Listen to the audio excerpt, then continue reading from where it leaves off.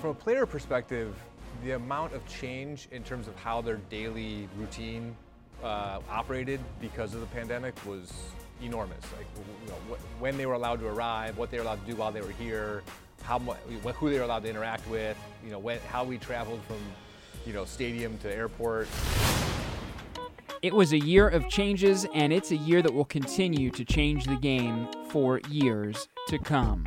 Welcome to the program. I'm Brett McMillan. That was Cardinals general manager Michael Girsch talking about what the big league team had to deal with as they prepared for games day in and day out throughout 2020.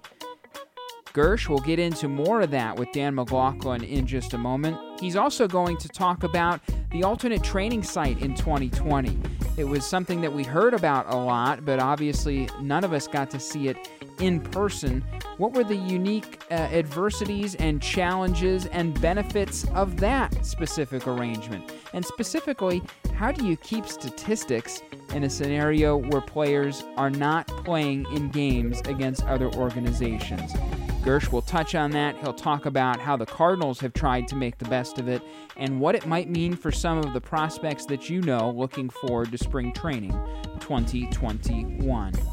We'll let you hear it in its entirety. We'll be back with you on the other side. Again, it's Cardinals Vice President and General Manager Michael Girsch with the television voice of the Cardinals, Danny Mack, right here on the Cards Insider Podcast.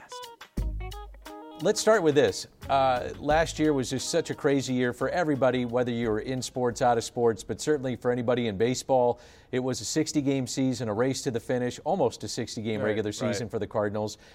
Is now you've had a chance to kind of catch your breath, reflect on the season. How would you characterize the season for the Cardinals?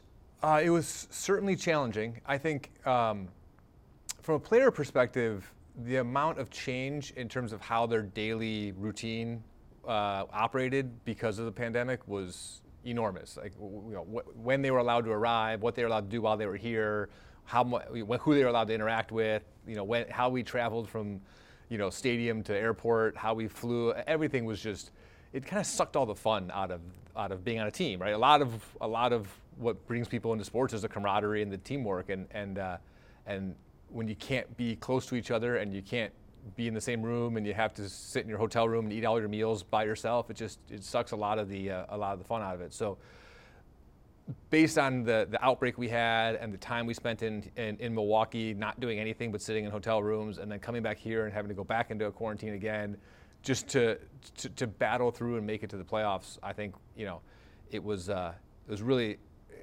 impressive display of sort of, like sticking with it and not giving up by our players and staff who, and by staff I include all the way down to our traveling secretary and our trainers and our clubhouse guys, all of whom had their jobs totally, people who've done the same thing for 25 straight years all of a sudden had a whole new world to deal with, and everyone did a great job kind of making it work. Do you think players and clubhouse guys and the staff, just everybody in general, do you think we've learn to do things differently going forward? Because you were forced to do things differently, and maybe going forward we say, well, do we really need to be at the ballpark at 10 a.m. like we used to? Do you think we could do things more efficiently going forward when we get back to normal? Yeah, I do think we've talked about, I don't think we'll go back to what we used to do exactly. We'll certainly go back in some ways, but I do think there are parts of routines that people realize I don't need 100 swings before every game, or I don't need, I don't need to get here so early. I can spend more time with my family, or we can do more things pregame or remotely. Like a lot of like the advanced scouting and pregame work, instead of doing it in a room altogether, we had to do it,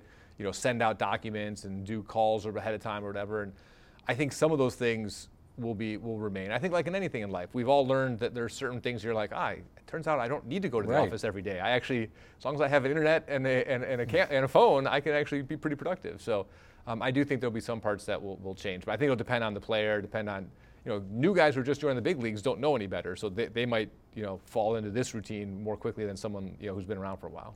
How concerned do you get, or do you think it was a blessing in disguise that some of your younger players that were at the satellite camp were facing some of their own top prospects moving forward? Now, it's a lost minor league season, but yet Liberatore or Thompson or Gorman are facing your own top prospects. So they're not playing games, but yet you're facing really good competition.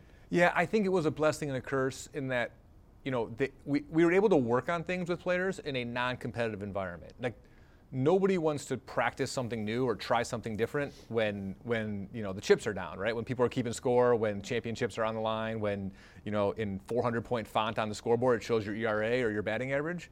But when you're doing it in an environment where like you can try a new pitch, or you can try a new grip, or you can try a new approach, and you have a little bit more freedom to practice those things before you implement them, I think.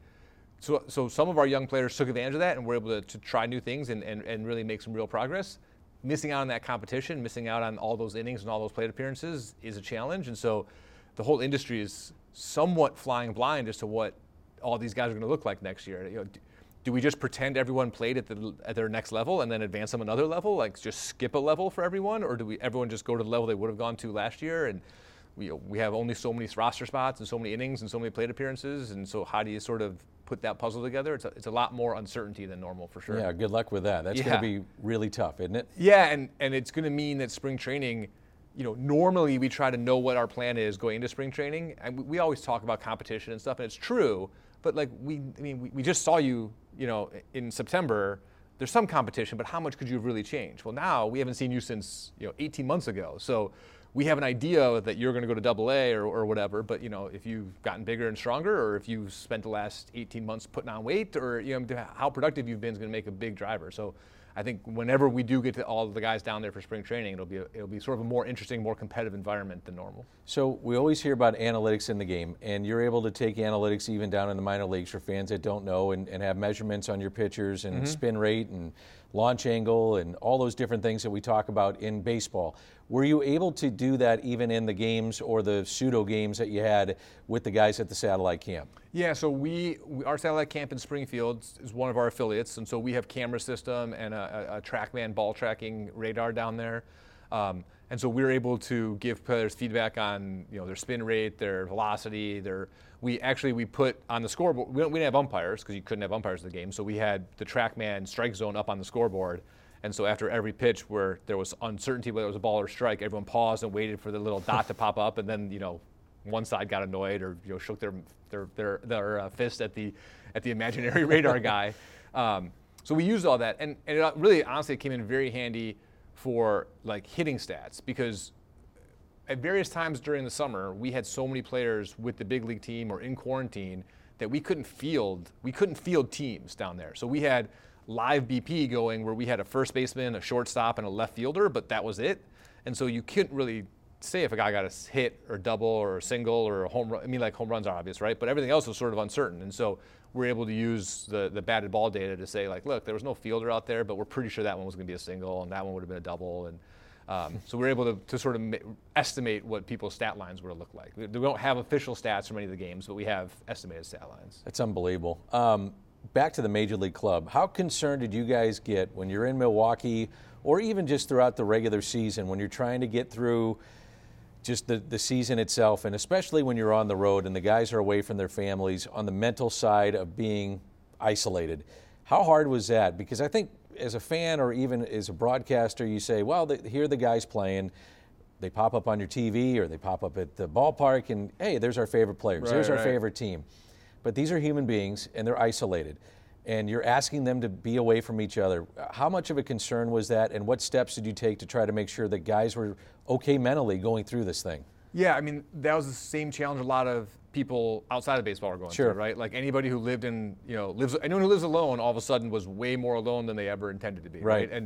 And our guys on the road, I didn't go on the first road trip, which turned out to be the road trip from pandemic world, and so I ended up not being on the road trips because of how we ended up doing things until the playoffs. And when I went the last few days of the regular season into the playoffs, and like the only thing you're allowed to leave your room for is exercise outdoor with a mask on.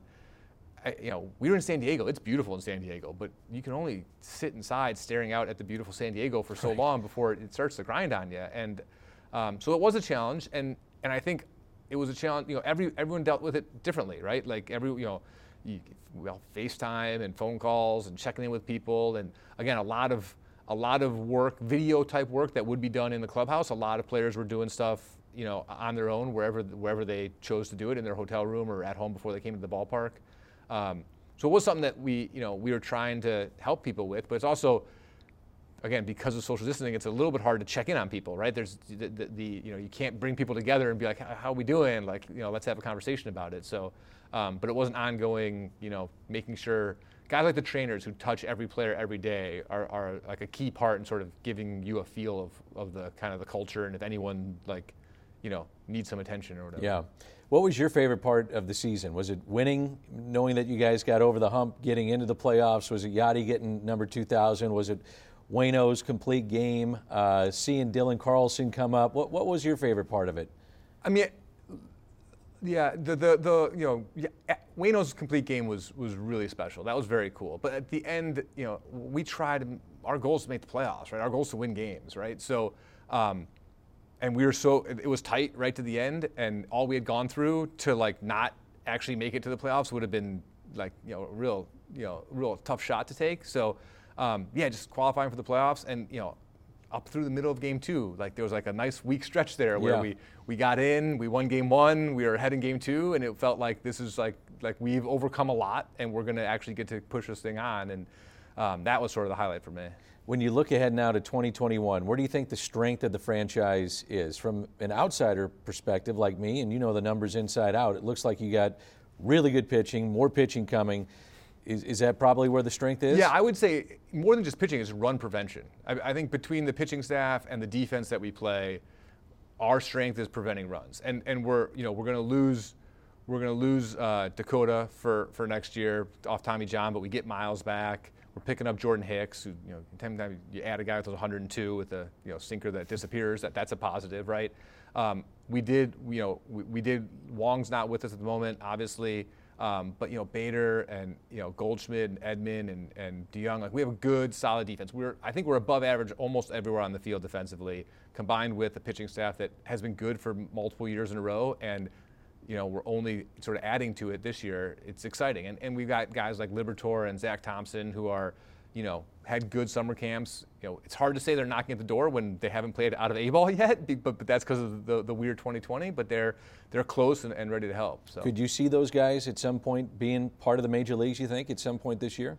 I mean, again, it's tough because we haven't seen them in real competition. But especially Liberatore had an exceptional summer and really put himself in a position where if things go the way we hope this year, he'll at least be under consideration by the second half of the season. Now, whether that's how it actually will go, I don't know. But last time he competed was in low A, so right. it's a pretty big jump. But hopefully it goes smoothly. When you saw Gorman too, he's a guy that excites fans. Can you give us an idea what that summer camp was like too, and where he might be at the start of 2021? Yeah. So Nolan had a tough assignment in that. Most of our guys at summer camp were big league quality pitchers, right? Like because we needed them as insurance, right? So most of them were big league. And the guys who weren't, like Liberatore and Thompson, who hadn't pitched, in AA and AAA, were lefties. So and Nolan's a lefty. So he either faced guys like Nabil Krismat and Meisinger and all these guys who are 4A type pitchers, or he's facing 2 elite left-handed prospects. And for a guy who had been A-ball the year before, it was a good wake-up call as to what he's going to face going forward. He had a good camp. He is extremely committed to his career. He's he's data intensive. He works on things. He has a virtual reality tool that he uses to practice facing left-handed sliders and practice staying in on them. He worked with our hitting coach extensively on everything about his his technique and his pitch selection. He's a very focused kid. And so he had a great camp, short of the fact he didn't get 600 plate appearances. He got 75 or whatever. And he understands that defense is part of the deal, and to put a lot of time in on his defense at third base, which is good because he's got a bat that probably can play anywhere, but we'd like him to be a plus third baseman if at all possible, and he's committed to making that effort. So you can imagine we're just out of the winter meetings, and fans are kind of saying, Where's baseball right now? Where's the industry right now? Could you get a feel of where the industry was, not necessarily the Cardinals, but just baseball as a whole? Are we spending money? Are we not spending money? Or are we in a wait-and-see period? And I guess all of sports, in a way, is like that right now. Where do you think it is right now? All of life is sort of in a wait-and-see program. I know, right? It's a tough statement question, but no, but the uncertainty. So, you have all the uncertainty around players and prospects. If you're talking about trades, you've got guys who no one has seen in 18 months, including their own team, right? It's not like we have a ton more information on what Danny Mac's been doing the last 18 months than some other team does. We have more, but not like I was in the booth for you were just waiting. I'm waiting in the wings. But also, we're still not, there is no DH, but it's not certain that won't change, right? Last year, rosters were set at one number and then changed right before the season to another number. We have an opening, we have a schedule for all of 2021. We have a spring training report date for 2021, and no one has written those in Sharpie. Those are all feel like they're in pencil, right? And so, and whether there'll be fans at some, all, or none of those games is just to be determined. And that goes beyond just a blanket statement. Like every individual team and every individual municipality has its own government regulations to deal with. So we're just in a place of uncertainty that I think is unheard of in life, in sports, in certainly in the 15 years I've been involved in baseball. This industry is one where for a long time I could tell you exactly what I'd be doing each week of the year, because I knew the second week of January was arbitration, right? And the third and fourth week of January we're making arbitration cases if we're going to a hearing, and then the first week of February is getting ready to leave for spring training. And you could plan out your year, and you've done the same thing. You know exactly when you can go on vacation with your family over the All-Star break, and and all of that's blown up. Like all of last year changed. All of 2021 is a big question mark. It's just we're all sort of probably better prepared to react quickly because of what we went through last year, but mostly waiting to see what we're going to react to as opposed to planning too far ahead. Do you still get excited, though, around this time of year? I mean, do you still get kind of the itch after the holidays to say, man, it does have that feeling, though? Yeah, for sure. I think it's, I was out on the patio the other day during my lunch break, just, the field's perfectly green, the sun was out, and it was sort of like, we need people in here. It's just it doesn't feel quite right the way it is. But hopefully we're not too far away.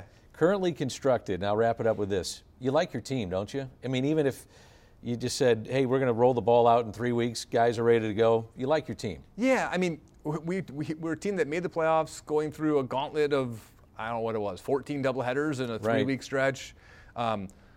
We have some guys. We're losing a few players. We're getting back guys like Miles and Hicks. I mean, we're excited about the team we have, and we hope and expect that in a more normal schedule that we'll be able to perform a little bit better than we did last year, which again was good enough to make the playoffs. So there's still work to do. We're still hoping to make improvements, but we're excited for 2021 even as we are.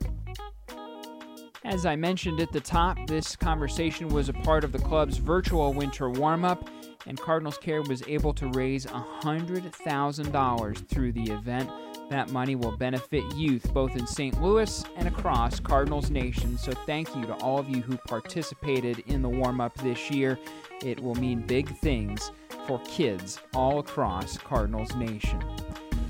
Dan also sat down with Mo Bildewit III, Gary LaRocque, he heads up player development for the St. Louis Cardinals, and Randy Flores, who is the scouting director. All of those either currently are or very soon will be available on our YouTube page, youtube.com/Cardinals. Some of them there now.